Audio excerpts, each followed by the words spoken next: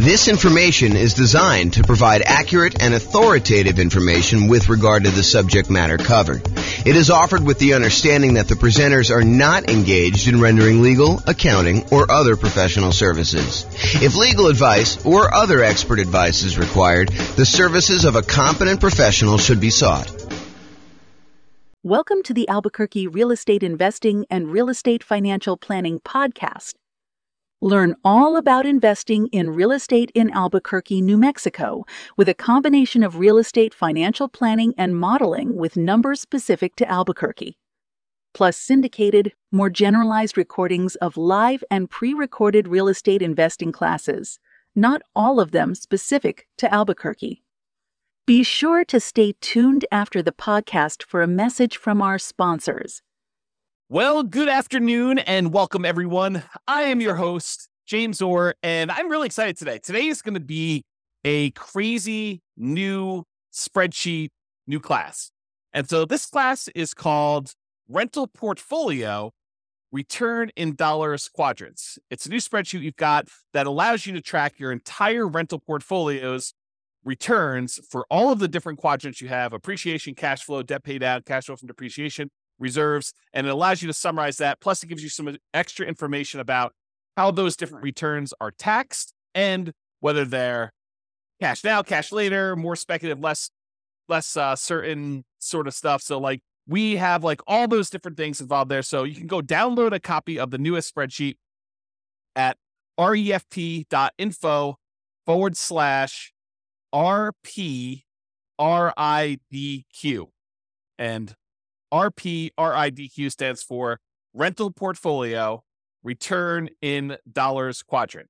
RPRIDQ. So REFP.info, RIP, not RIP, RPRIDQ. Oh my gosh. I'll put the link in the show notes. There you go. That's what we're going to do. Okay, so as we get started, let me kind of give you some background information to understand like what is happening here and why this spreadsheet is so amazing and why you're going to love it. So the Return in Dollars Quadrant is the trademarked visual representation we have of the different areas of return you get by owning rental properties. So this is it on the screen. You've seen this before if you've seen a lot of my stuff, but basically it shows you the 4 different primary areas that you get return when you buy a rental property. The appreciation part of the return, which is the tendency for property values to increase over time.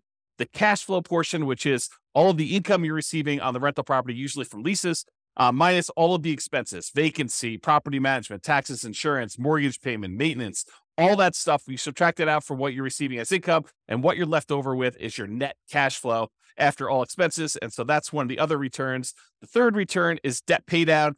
If you've got an amortizing mortgage and you're making monthly payments or regular payments on that, then with each payment, a little bit of the loan is paid down and you owe less. The amount you pay down in principal is your return from debt pay down. It's the amount of return you're getting by paying down the loan each particular month, and your equity is increasing by that amount.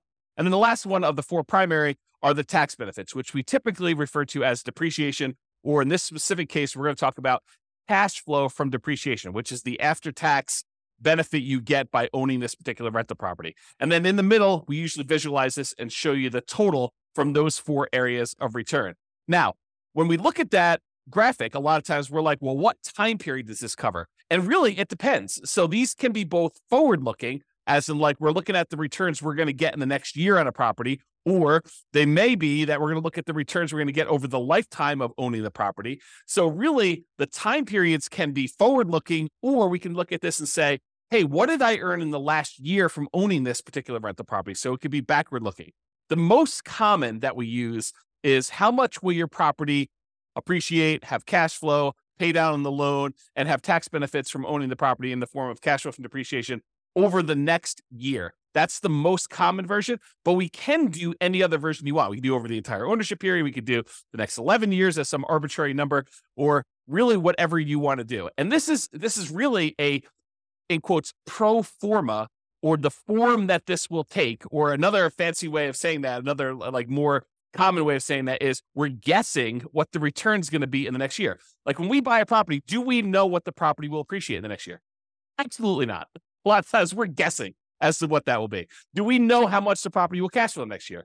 Well, we know the lease amount, a lot of times we know the expenses that are fixed on the property, like taxes and insurance and, things like that. But do we really know what the maintenance is going to be on the property? No, we can set aside a fund for maintenance. Do we really know what the property management is going to be on that property? No, we can guess if it's in steady state and the property is kind of just humming along and no real big issues. But there can be unusual things that happen in a property, different maintenance, different vacancy, different property management fees. In fact, there could be other like HOA things, like special assessments and stuff like that. So yeah, we're always guessing, even with like things like cash flow. What about debt pay down? Yeah, in most cases, unless you're making extra payments on the loan, your debt pay down is going to be relatively static. And also your cash flow from depreciation is going to be known, because in most cases, unless you're accelerating that or it's ending, we know what it's going to be because you bought the property and you know what it is once you set up the depreciation schedule. So a lot of those things are going to be fixed, but for the most part, those are going to be guesses as to what's going to happen in the future. And we call that pro forma, the form that it will take. And really, it's a fancy way of saying we're guessing as to what the returns are going to be doing that. Now, when you're looking backwards, we know, right? You look backwards and you say, okay, over the last year, exactly how much did this property appreciate? At the beginning, January 1st of the previous year, what was it worth? And then January 1st of this year, what is it worth? And we can look at that exact thing. We can look at exactly how much cash flow we have by looking at what we collected and what all of our real expenses were on the property. We can look at exactly how much we paid down in the loan by looking at the mortgage balance on one date and looking at the mortgage balance a year later on the next date. So we can do those and be very accurate with it, looking backwards, but it's hard to do in the forward, kind of like looking forward into the future. Now, there's a variation of the return in dollars quadrant. There's the normal one where we talk about appreciation, cash flow, debt pay down, tax benefits, and then the total amount in the middle. But if you're really thinking about investing in rental properties, it would be very prudent for you to invest with reserves. Another way of saying this, and I don't usually use strong language like this, and I don't usually get all up in your face and stuff like that, but I'm going to use some very strong language here and be very deliberate about this. You would be stupid to invest in real estate without setting aside adequate reserves. And I feel that strongly about it because you really do need to have reserves for the unexpected things that come up. So if you're like investing in this stuff and you are not taking into account reserves, you're probably doing it wrong. And so if you're just looking at your return from appreciation and cash flow and debt pay down, tax benefits, and you're trying to calculate what your return is on, like, let's say a certain amount that you have invested or the amount of equity you have in your property, and you're ignoring the fact that you need to have 6 months of reserves or 12 months of reserves or 24 months of reserves or whatever you set aside for reserves, if you're not taking into account that extra amount for reserves, you're probably not analyzing your deals correctly. This is sort of like the white lie that we tell when we go to cocktail parties. We say, my investment property is doing amazing. I've got no money in the deal because I bought it with a no money down loan and I'm getting this amazing return on it. Well, you wouldn't ever buy that property without having a certain amount in reserve, 6 months of reserves or 12 months of reserves or 24 months or 36 months or whatever it is in reserves. So the fact that you think you're investing in this thing with nothing down is not true. And so that's the lie we tell at cocktail parties about, we're getting this amazing return. Really, we should be including how much we had to invest in the deal and the amount we have to invest in reserves to do that. And if we're looking at return on investment, we should include those reserves as part of what we had to invest in order to get the deal. Or if we're looking at it as return on equity, we should include reserves plus the equity we have in the deal as like the return we're getting in order to continue to hold on to that particular property. Now, as soon as I explain that to you and you're like, okay, James, I'll buy that. The fact that you need to have reserves in order to buy or rent the property, that sort of makes sense because we really are not going to buy a property without having reserves in this. Well, as soon as I tell you that, now you have a certain amount of money you have on reserves, we really should look at what we're earning on those reserves that are sitting on the sideline, whether it's savings accounts or CDs, or if we're going to get really risky and do like stocks or bonds or whatever we're going to do in that thing. We can look at the return we're earning on the reserves as an extra return that we are getting by having this property as well. Because if you're going to have the reserve set aside, if you're going to have $10,000 or $20,000 or $50,000 or $100,000 or more, depending on how many rental properties you have and how much you're setting aside in reserves, but if you're going to have that large chunk of money sitting on the sideline, you really should take into account the money that you're earning on that reserve as part of the property. And so whatever you've allocated to a specific property, you should take that return that you're earning on the reserves you have invested elsewhere, no matter what that's invested in, and include that in your return. So we have a different variation of the return in dollars quadrant where we talk about the return we're getting from appreciation. How many dollars the property went up in value? The return we're getting from cash flow. How many dollars of cash flow do we get in that next year, as an example? Or how much do we pay down the loan in that year from debt pay down? Or how much we got in cash flow from depreciation? for owning this particular property. And then in addition to that, the variation with the one with reserves says, how much did we earn on the reserves that we set aside to own this property? And so we have a version of this where we have the 4 primary returns: appreciation, cash flow, debt paid down, tax benefits. And in addition to that, we have an additional one for reserves on the bottom, which is sort of your base of all the things that you kind of need that in order to continue to make this investment elsewhere. And then that gets included in the total as well. So that's why we have a different version for reserves. And that's why you will see on the spreadsheet, there's a section in there for reserves. It's not the amount you have in reserves. It's the return you're earning on the reserves you have set aside in order to own this property. Okay. So there are 2 flavors of reserves. And this is just sort of like by definition. It's like how we define the kind of return in dollars quadrant plus, R6 is the 6-month reserve version and R12 is the 12-month reserve version. But, you could arbitrarily say, hey, look, I'm actually going to set aside 24 months of reserves on all my properties, and I'm going to keep it into a savings account, and which I'm only earning, 1% or 3% or 4% or whatever you can earn at the time by doing that. The 2 flavors we have by default are this 6 months of reserves version, which we assume you're keeping in something really, really safe, like a savings account or a CD or something like that, where you're earning a very small percentage. And we've arbitrarily picked 1% as an example from this. Or you have 12 months of reserves. You have, at least twice as much as you think you might need if you were going to keep it in something safe, but you're going to be able to invest the majority of that in something a little bit more risky, like stocks or bonds. And we're going to just arbitrarily say, not that you're guaranteed to earn 8% in the stock market. We're just arbitrarily going to say you're earning a higher amount. And we picked 8% as just sort of like really rough number to estimate what you might earn in the future by keeping 12 months of reserves on the side. And this class was not intended to be a whole class on reserves. It's really just sort of like touching the surface of this discussion to show you why there are 2 different flavors of the return in dollars quadrant. One where we keep 6 months of reserves and we're earning 1% on that money, and another one where we keep 12 months of reserves and we're earning 8% on that money. And I've showed you 2 different examples of how the returns might look on the same property where you do 6 months of reserves or do 12 months of reserves. And one thing I will point out is the amount you earn from appreciation and cash flow and debt pay down and tax benefits, the dollar amount you earn on all those does not change if you have 6 months of reserves or 12 months of reserves. What does change is the amount you earn on the reserves. And I'm going to pause for the briefest moment and let my puppy out because he keeps on coming over to me and then he walks over to the door and he's getting to be old. He's like 15 years old. So 1 second.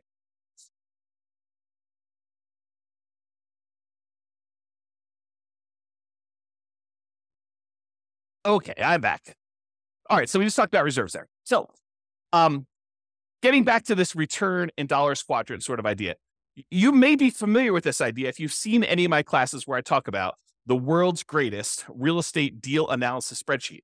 In that spreadsheet, you've seen that when we do the deal analysis, the second chart, the second graphic on the dashboard for doing this is the return in dollars. And we do that for year 1. And in that particular chart, I show you what the return in dollars quadrant is, excluding reserves. I show you each dollar amount of appreciation, cash flow, debt pay down, and cash flow from depreciation.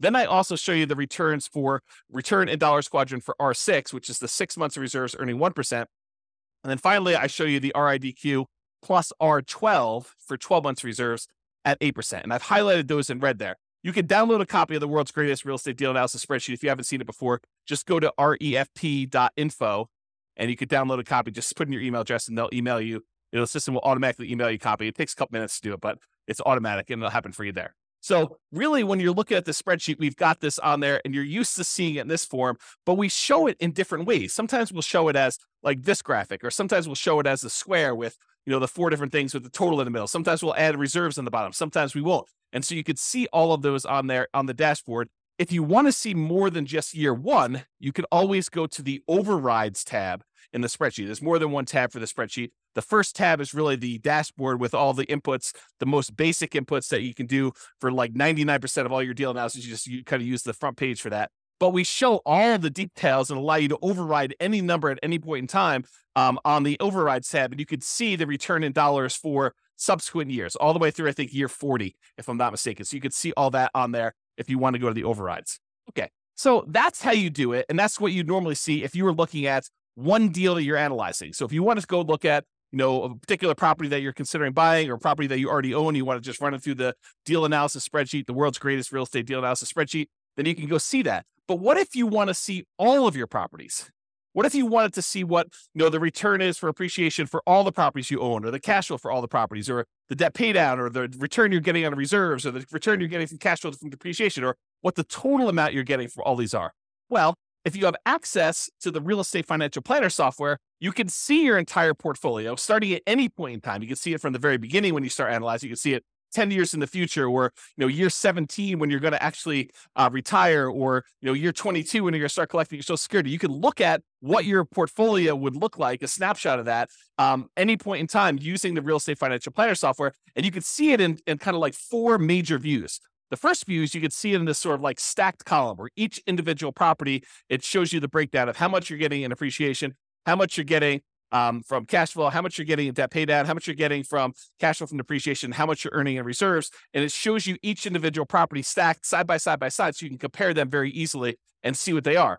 Or you could see any individual property using the more traditional kind of like graphical 4-quadrant thing with the reserves at the bottom, showing you the total amount and how it breaks down for each one of your different returns, the dollar amounts you're earning from each of those. And in addition to that, if you're like, hey, I want to just see one number for my entire portfolio, all the rental properties I own at that given time, we have a version of that return in dollars quadrant, where it sums up all of the appreciation you're getting from all of your properties, all of the cash flow you're receiving for that entire year for all of your properties, all the debt pay down, all of the tax benefits or cash flow from depreciation, all the amount you're earning in reserves, for a total amount in total for all of your properties in your portfolio. And then, of course, if you'd rather see it more of like a table format, we've got that view as well in the Real Estate Financial Planner software. And you can access that. Just go to refp.com or realestatefinancialplanner.com, and you can access that software if you have access already. But what if you don't have access to that? Well, that's why we're introducing the rental portfolio return in dollars quadrant spreadsheet. This works in Excel, might work in Google Sheets. I don't know. I didn't test it there. I can't guarantee it. It might work in whatever the Apple version of Excel is, but I built it in Excel, and that's what we designed it for. And so I know that it works there. But really what this does, it allows you to go in here and enter in all your different properties, then write down all the different appreciations you have for each individual property, all the cash flow you're earning from each individual property, all the debt pay down you're estimating you're going to earn for that particular year, all the cash flow from depreciation you're going to get, and how much you're earning on all the different reserves. Then it will total up how much you earn from all of those things by property and give you totals for all the appreciation for all the properties, all the cash flow from all the properties, all the debt pay down, all the cash flow from depreciation, all the reserves, and then the total for everything for all properties as one big number at the end. And in addition to that, we kind of break down, which I'll go over here in some detail here, about when you receive the money and whether it's speculative type of return or a more certain type of return. And I've also added something that I don't think I've added before on any of our spreadsheets. I think this is new. I create so much stuff, sometimes I forget what I put in other things, but I think this is brand new. When it is taxed, so all the different returns and when they become taxed and how they are taxed, because different returns are treated differently from a tax perspective. And so we'll go and we'll look at all that, but I just want to show you what the spreadsheet is and we'll go over details. So how do you use this spreadsheet? Super, super easy, super simple. I tried not to make it really complicated. I may in the future combine different spreadsheets and make them all interact and stuff like that. But I wanted to keep this super straightforward for somebody who's just like, I just want to see the return in dollars quadrants. I just want to look at that. So instructions are this. You enter in your property address. You pick a time frame. Usually it's going to be what's going to happen in the next year, but it doesn't have to be. It can be like, hey, what happened last year or what's going to happen for the next 10 years with this property. You decide what period of time you want that to be. And then you enter in your estimated numbers for appreciation, cash flow, debt pay down, cash flow from depreciation, and the amount you expect to earn on your reserves for that particular property. And then you update this as frequently as you desire. So you want to do it once a year? Great. You want to do it every month? Great. You want to do it every 6 months? Whatever you want to do, it's designed for you to use as a tool, as a little dashboard for you to keep track of how your properties are performing when you do this. Okay. So that's as simple as the instructions are. And then it does some calculations for you and helps you and displays it in a really nice way. So let's just talk briefly about how you're going to calculate some of these things for the different things you're going to do now. Let's first talk about appreciation. For putting in the number for appreciation, you enter in your property, you decide you're going to do for the next year in the future. For doing appreciation, you usually take the value of the property and you multiply it by what you're estimating the appreciation rate will be. So for example, if you had a arbitrary number, $250,000 property, and it was expected to appreciate at 3% per year, you'd take $250,000 and you multiply by 0.03, and you'd get $7,500 is what you expect that property to go up in value in the next year. That's the only way you calculate it. It's really simple to do that. If it's 4%, use times by 0.04. If you think it's only going to go up 1%, you do 0.01. If you think it's going to go down in value, you can multiply it by negative point something. So whatever you want to do, you can do it that way. If you want to get fancy and you're kind of like an advanced Excel person, you could totally use a formula here. You could use equals, and then you put the price in there and you multiply it by whatever the percentage you've gotten there is, and it will then calculate what it happens to be. Then at the end of the year, you come back in and you write down what the new value is, and you could change the appreciation rate. You just kind of keep updating your formula if you decide to do it that way. That's appreciation. Cash flow. What we usually do for cash flow is you take the estimated cash flow after calculating all your expenses, like, vacancy, property taxes and insurance, property management, any utilities that you're paying as the landlord. You don't include tenant paid utilities, any maintenance on the property, and your mortgage payments if you've got any of those. So for example, you might have a property that has $200 per month cash flow after all expenses, and you enter that $200 times 12 to get a yearly amount, or about $2,400 for the year as an example here. If you don't know how to calculate this, don't stress. Just use the world's greatest real estate deal analysis spreadsheet. Just go download at refp.info, and you can go ahead and do that, analyze your deal, and it will tell you what the cash flow is. It's the first graphic on there that you can go and just put in the cash flow for that, and then multiply by 12 in order to figure out what it is there. So you don't have to worry about calculating this manually. Just use the world's greatest real estate deal analysis spreadsheet, because it does all those calculations for you, and then just enter in the numbers that you've got there. All right, for debt pay down, usually we'll estimate how much you're paying down on the loan in the next year. Now, you can estimate this, which is really just an estimate because it's not going to be exact, by looking at the amount of principal paid in the most recent mortgage statement. So you go look at your mortgage statement, it'll say, look, you paid this amount in interest and this amount in principal. Just take the principal amount, multiply by 12, and it will give you an estimate of approximately how much you're going to pay off in the next year on that particular property. Now, if you've got an amortizing loan, this is typically going to be a low, conservative estimate, since the amount you do pay on the loan when you have an amortizing loan does tend to increase with each mortgage payment that you make. The more you pay down on the loan, the lower the balance is, the lower the interest that you have to pay on that particular month's payments. And so usually the amount of principal you're paying increases. It goes up with each payment you make. So this is going to be conservatively low. And you could really go look. If you're doing this in reverse, you're saying, look, what did I do over the last year? You can go look at the last 12 months of mortgage statements and add all those up as to how much you paid in principal if you want to do it that way. For looking into the future, it's close enough if you take the number for the last month and just multiply by 12. Sure, it's going to be off, but it's going to be conservative, and I think that's close enough for what we're doing there. So, for example, if you look at your mortgage statement and it says you paid $100 in principal on your last mortgage payment, just multiply that by 12, get $1,200 in principal for the year, and you enter that dollar amount in there. You could, if you were really an advanced Excel user, you could use a formula in here in order to calculate exactly how much your mortgage payments would pay off in a 12-month period. There is a formula for doing that. I'll just give you that hint, but you need to be an advanced Excel user to want to go in there and actually set up the formula to do that calculation for you. I will tell you, I personally don't think it's worth the effort because these are all going to be estimates anyway. Is your property really going to go up 3.00000% in the next year? The chance is almost zero that it will go up exactly 3.00000%. It's going to go up a little bit more than 3%. It's going to go up a little bit less than 3%. Might even go down a little bit depending on what the market conditions are doing. So we're guesstimating. We're estimating what this might be in the future anyway. So it doesn't matter if we're like accurate to the seventh decimal place when we're trying to figure out how much you're getting in debt pay down. And yes, it is going to be conservatively low, but this just gives you a rough idea of approximately how much you're getting on a property when you do this. Okay. All right. The next one is cash flow from depreciation.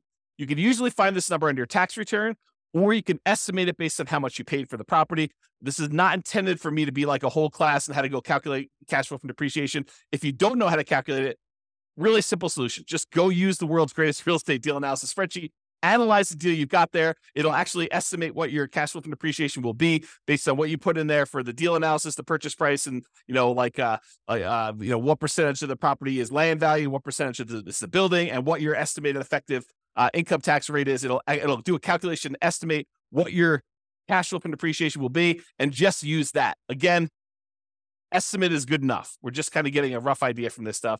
So if you are also, I'll note, if you're doing some type of accelerated depreciation, like you're going to go and itemize, make all the different components in your house. You're going to accelerate your depreciation by moving everything forward to improve your cash flow on your particular property in the short term. Then realize that you might need to adjust these numbers to make it more accurate, but just estimate it, get an idea, and then you can go firm those up later if you need to, or go talk to your CPA if you have a CPA doing your taxes for you. So just do that and realize that depreciation goes away after 27 and a half years on residential properties, unless you've accelerated it and you've got to go up even faster than that. But in most cases, 27 and a half years, it's going to be zero after that. So if you own the property for more than 27 and a half years and been renting it out for that period of time, it's going to be zero for your depreciation number. All right. And this is just another note on this estimating and annualizing. How do you estimate things like cash flow when things are changing in the middle of your year? For example, you're doing this analysis in July. Well, in January, your taxes are probably changing. And there may be a new lease coming on in May, which is going to increase the rents or decrease the rents, depending on what's happening in your marketplace and what you were able to get last time. So you're not going to be able to say my cash flow is $200 a month and multiply by that 12 because it's only an estimate, because your taxes are going to be different in January, and your May lease is going to come up, and there's all these different things that are happening where things are changing in the math that you're doing to calculate this. Estimating is okay. Don't stress about this. This isn't like precision forecasting to begin with. Your property expenses like maintenance are also likely to change. They're going to be different than what you're estimating anyway. So don't worry about it. Just kind of use some rough numbers. We're trying to get like a ballpark of how well this is doing. Take a month of cash flow, multiply it by 12, and consider that good enough. Is it going to be exact? No. Could you take the extra time to make it more exact by going there and say, well, my taxes are going up in January. Here's what I think they're going to go up to. And so let's go ahead and change, 4 months of the time that I'm doing this to be that. And oh yeah, by the way, the lease is going to renew, and I think I'm going to raise the rents by this amount, and I'm going to do that change. And maintenance, I think on a property this year are going to be higher because the tenant's been living in the property rough. And so I've got to estimate that. Sure. Could you go and do that and make it more accurate? Absolutely. Could it be really accurate if you're looking for the last 12 months and kind of doing this in reverse? Absolutely. But for now, just take a number and just estimate and make it accurate. Now, once you got all your properties entered into the spreadsheet, what's great about this is now you can actually look at it and say, okay, where should I put in my effort? Where should I go and apply all the 88 different strategies we've got for improving cash flow on a rental property? And you've got the kind of like how to improve cash flow 88 strategies all on the screen right now if you're watching the video version of this, and you can see, or go listen to all the other classes we've done on how to improve cash flow. But you can look at the ones where cash flow is struggling and look and focus and say, okay, well, these ones are great. I don't necessarily need to focus on those, or maybe I want to focus on those because those would be the easier ones to improve. But you can decide which ones to focus on and which ones to apply the 88 strategies to. Similarly, you can go beyond the 88 strategies to improve cash flow and actually decide to look at where there are opportunities for you to do deal alchemy type stuff. We talk about deal alchemy where we convert appreciation to more cash flow now, or we look at taking, debt pay down and we use that to improve cash flow. You can look at the properties where you have really strong appreciation or debt pay down or other things got going on, and how we can manipulate those returns using deal alchemy principles and actually use those to decide to change our returns from one area of return to another. And that's what the deal alchemy classes are all about. It's like manipulating returns and say, look, cash flow is most important to me. So I want to focus in on cash flow, and I'm willing to trade things like appreciation or debt pay down or the tax benefits, or even like the returns you're getting from reserves or whatever you're doing there. And there are different things we can do, different types of strategies we can do in order to improve one return over another, to kind of prioritize different returns and maybe move them in and out and kind of decide what we're going to do there. So use deal alchemy if you're looking at your spreadsheet, the kind of like summary spreadsheet for this class, and decide which ones that you want to do. So their entire class on deal alchemy, I'm not going to go into that, but that's how it's worked. That works. All right. This is what I think is a new slide. How returns are taxed. How are the different returns that you're getting from buying a property? How are they taxed? And so this is a new spreadsheet that shows you how it's done and when you're taxed on the property. So let's just break it down. There's appreciation, there's cash flow, there's debt pay down, there's cash flow from depreciation, there's reserves. So appreciation return is typically a deferred return. You're not getting that immediately until you sell the property or you refinance the property, and then it's typically taxed at capital gains. So if you go in to sell the property, then you're going to pay capital gains taxes on the property on the appreciation part of the return that you had during that time. However, there are a lot of caveats to the appreciation one. However, you're taxed on this increased value via increased property taxes immediately. So while we're not paying taxes on the amount that we gained in appreciation in terms of capital gains, because the property value did go up, the property assessor, the tax assessor, is going to say, hey, look, this property is worth more. And so because of that, your property taxes are usually going to go up. So we do pay a little bit of an increased tax based on the property value going up in the form of property taxes. But that's not the real big one that gets you when you go and sell a property. And when you refinance a property, you probably don't have to pay the appreciation, the capital gains tax on appreciation. But if you actually go and sell the property, you will, unless you may be able to defer the property taxes, the taxes, the capital gains taxes on the property when you go and sell it by doing a 1031 tax deferred exchange. It doesn't eliminate your taxes, but it defers them to later. And there are lots of rules and regulations, so it does not apply on 1031 exchanges, but really just realize that you can actually defer the capital gains taxes even when you sell the property by doing a 1031 tax deferred exchange. And not only that, but in addition to that, sometimes you can completely eliminate the capital gains taxes due on the property going up in value when you die and you have a reset basis for your heirs. So the property went up in value $1 million since you owned it, but you then die, you pass on the property to your heirs. Well, now their basis, the amount that they're starting from to figure out how much capital gains they owe, becomes that new $1 million higher valuation, not the one you had before. And so there are no capital gains taxes due on that dollar amount. And there are all sorts of like rules and stuff like that and taxes on your estate and everything. I'm not going into that, but realize that this property, the capital gains due on any appreciation gains you have, may be completely eliminated when you die if you have a reset basis for your heirs. Not that that's a good solution for getting rid of the taxes on a particular property. And if you happen to sell the property in less than a year, the appreciation is typically taxed as ordinary income instead of that long-term capital gains that we've been talking about. So there's a lot of like asterisks associated with the appreciation return, but that's the overall idea. It's deferred taxation, and it's typically taxed as capital gains with a lot of like asterisk caveats to those things in there. Let's talk about cash flow now. Cash flow, after all your expenses, is typically taxed as ordinary income in the year that you earn it. So the year that you get that cash flow on the property, you're typically paying taxes on it, and it is typically taxed at an ordinary income tax rate. Debt paydown is typically taxed as an ordinary income in the year that you earned it. So the amount that you pay down that loan, that amount is usually taxed. Okay. It's some people consider it part of the cash flow number, right? Like the amount of money you're getting minus the expenses, because you can only subtract the interest as an expense. You can't subtract the amount you pay in principal. You can't subtract the full mortgage payment. You can only subtract the interest part of the mortgage payment that you're paying. So the amount that you pay down in principal is actually a weird version of cash flow in the sense only of taxation. Okay. So really the amount you pay down in principal on the loan, that is typically taxed as ordinary income in the year that you earned it. Cash flow from depreciation, this is typically applied in the year that you earn it, and it reduces the qualifying ordinary income that you have. So it's a way of reducing the taxes you would need to pay. And there's lots of caveats and exceptions and rules related to this. But generally, certain qualifying income can be reduced by the amount of gross depreciation. And if you figure out how much that gross depreciation was, you multiply it by your tax rate, you could find out how much extra money you have in your pocket at the end of the year by not having to pay those taxes in. And that's what we're calling cash flow from depreciation. It's the dollar amount that you didn't have to pay in taxes by owning this rental property. Okay. And so that's how that is taxed. Usually the year it's earned, and it's reduces an ordinary income. Now, there is a weird thing also about cash flow from depreciation. And that is, if you don't take it, they assume that you did take it. So it's not like you could just opt out. And if you don't qualify to take it, in many cases, you can hold that over. You can kind of like set it aside and take that deduction later on when you do finally qualify for it. So it's not like once you can't take it in that year, you lose it. You can actually set it aside and kind of like budget for it. Talk to your CPA or tax advisor about how that works for your specific situation.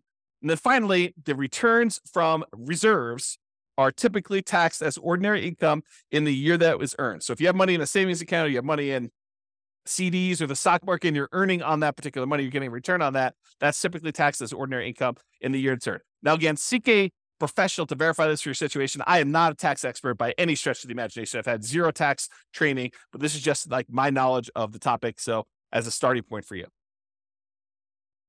All right. Next two things on the spreadsheet. These are like on the bottom here. You can kind of see So it is when is this money received? Not all of the returns you're earning are received immediately. Some of them are received later. Some of them are received like right now in the year that you're earning them. So some returns you receive right away, which we call cash now returns. You get that cash now, so you're earning it right away, is cash flow from the property.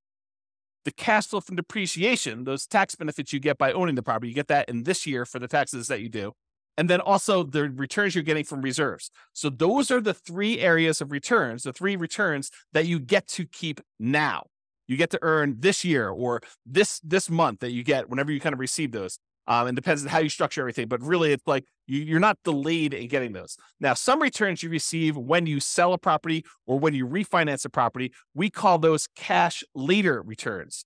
And those tend to be appreciation, the tendency for property values to go up over time, and paying down the loan, debt pay down. Really what we're talking about is accessing the equity in your property. When property values go up and you owe and the loan goes down, the amount of equity you have in your property actually increases. And then how do we get at that equity? Usually we get that equity either by selling the property or doing some type of cash out refinance. And so in order to get access to that cash later returns, the equity you built up in the property, you need to wait a while. You need to sell the property or refi it.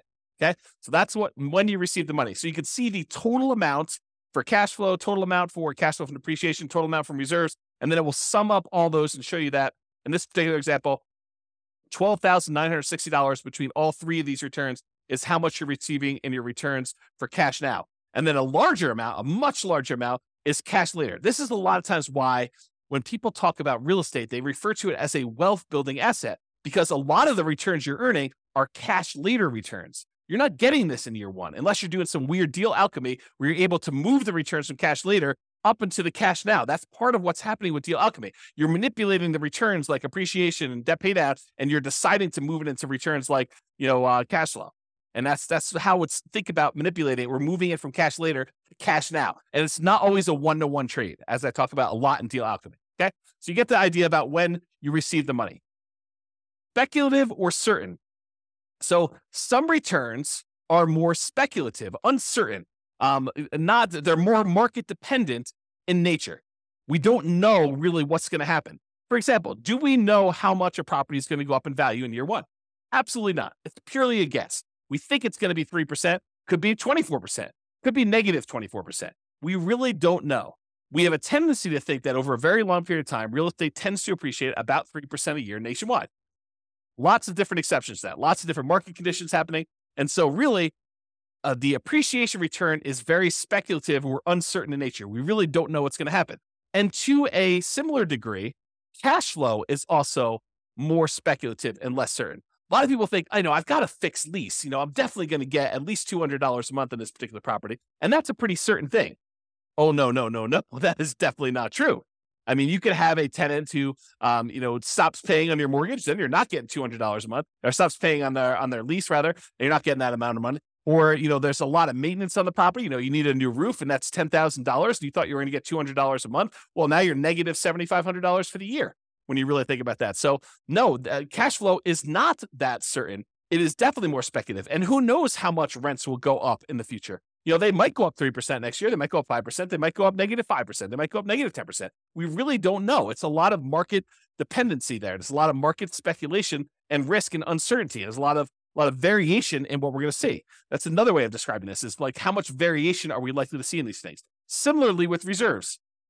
Sure, you could go and invest your reserves in like a CD where you get a guaranteed 1% return on your money by having the CD. And in that case, I could probably make an argument to even move this from more speculative, less certain to less speculative and more certain in terms of reserves. But if you're taking this money and you're investing in something like bonds or to a greater degree the stock market or crypto or anything crazy like that, where you're going to actually get a much wider variance of different returns you might get, it is definitely more speculative and less certain the return you're getting there. So the returns that we think of as more speculative in nature, market dependent and uncertain are appreciation, cash flow, and depending on what you're investing in with your reserves, the reserves. Okay. And then we add up those three and we show you the total amount of the more speculative, less certain returns you're earning are $80,781 is like based on the spreadsheet with the example numbers, which you should just write over and replace. I put sample numbers in there so you can see how it works, but the idea is just overwrite them with your own stuff. Now, some returns are less speculative. They are more certain, and they're closer to being, in quotes, guaranteed. Not anything in life is guaranteed, but these are they're more closer to guaranteed than the other returns we've talked about so far. So, for example, debt pay down. The amount you pay down on a loan is contractually determined. So when you get your mortgage on a property, you're agreeing to pay, 360 payments over this time period of this amount. And then you can go look at, well, in payment number 1, this amount of principal is being paid off in payment number 1. If I make the payment in payment number 2 on time, then this amount is being paid off in payment number 3. And so it's pretty much locked in as to what you're going to get. It doesn't matter if property values go up or property values go down or rents go up or rents go down. If you make that mortgage payment as agreed, you're going to get this return from debt pay down. It doesn't matter what the market is doing. It's contractually agreed to between you and the lender as to the amount you're getting from debt pay down. Can you choose to pay more? Sure. Can you choose to not make your mortgage payment and then you're not actually making a thing and you're not going to get that return? Absolutely. So it's not guaranteed and like it's guaranteed. It's like if you're making payments as agreed, you're very likely to get that particular return from debt pay down because it's a contract between you and the lender with certain terms as to how that's all going to work. The next one is cash flow from depreciation. This is based on tax law. So if you buy a property and the value of the land is subtracted out, and you just have the value of the building and you divide by 27 and a half years, that is the dollar amount of gross depreciation you are likely to get by owning that particular rental property. It doesn't matter if the market is up, doesn't matter if the market is down, unless they change the tax law and it is retroactive so that it changes like things you had in place from before, you are getting this return from cash flow from depreciation. So that is why it's less speculative and more certain. And we already talked about this example, but if you're investing your reserves in something, it can move from being more speculative, less certain, like if you're investing in stocks, or it could be less speculative, more certain if you're investing in something with like a fixed, quote, guaranteed rate of return, like a CD. Okay. And so that's why that can move back and forth. All right. So in conclusion, use the rental portfolio return in dollars quadrant spreadsheet to keep track of all the different returns of your portfolio. This will break them out really nice, make it very clear as to where all your returns are coming from. Use it to apply cash flow improving strategies and any deal alchemy principles that you want to do to manipulate and improve different parts of returns or move them back and forth between where they are. Or use it to better understand the tax implications of different parts of returns, understand like when things are taxed and how they are taxed, and decide to do tax planning and understanding like what the implications are of the different types of returns and when you're earning them and when they actually get applied. And then use it to better understand when you receive your returns, whether it's cash now or cash later. And then use it to better understand the speculative, certain nature of different returns. Which ones are really market dependent and are likely to be wide variance, and which ones are more consistent, more solid, and less likely to change over time, like, the debt pay down portion and your cash flow from depreciation as examples there. So that's all I got. Hopefully you like the new spreadsheet. Hopefully you like the new class. Let me know. Go ahead and use it, download it, and we'll go from there. This has been James Orr. Have a great day, everybody. Bye-bye for now. With home prices up, mortgage interest rates up, and rents up, but not quite enough to counteract the higher prices and interest rates, cash flow on rental properties in Albuquerque is harder than ever. Book a call with the Real Estate Financial Planner to apply our proprietary 88 strategies to improve cash flow on your rentals. See the show notes for a link to schedule your call and improve your cash flow today. If you're a real estate agent, lender, or professional in Albuquerque that wants to help our real estate investor listeners, consider reaching out to learn about collaboration opportunities with this podcast. We'd love to add more value to our listeners by having you assist our investors buy, sell, and finance their real estate investments. See the show notes to schedule a call to discuss collaboration opportunities.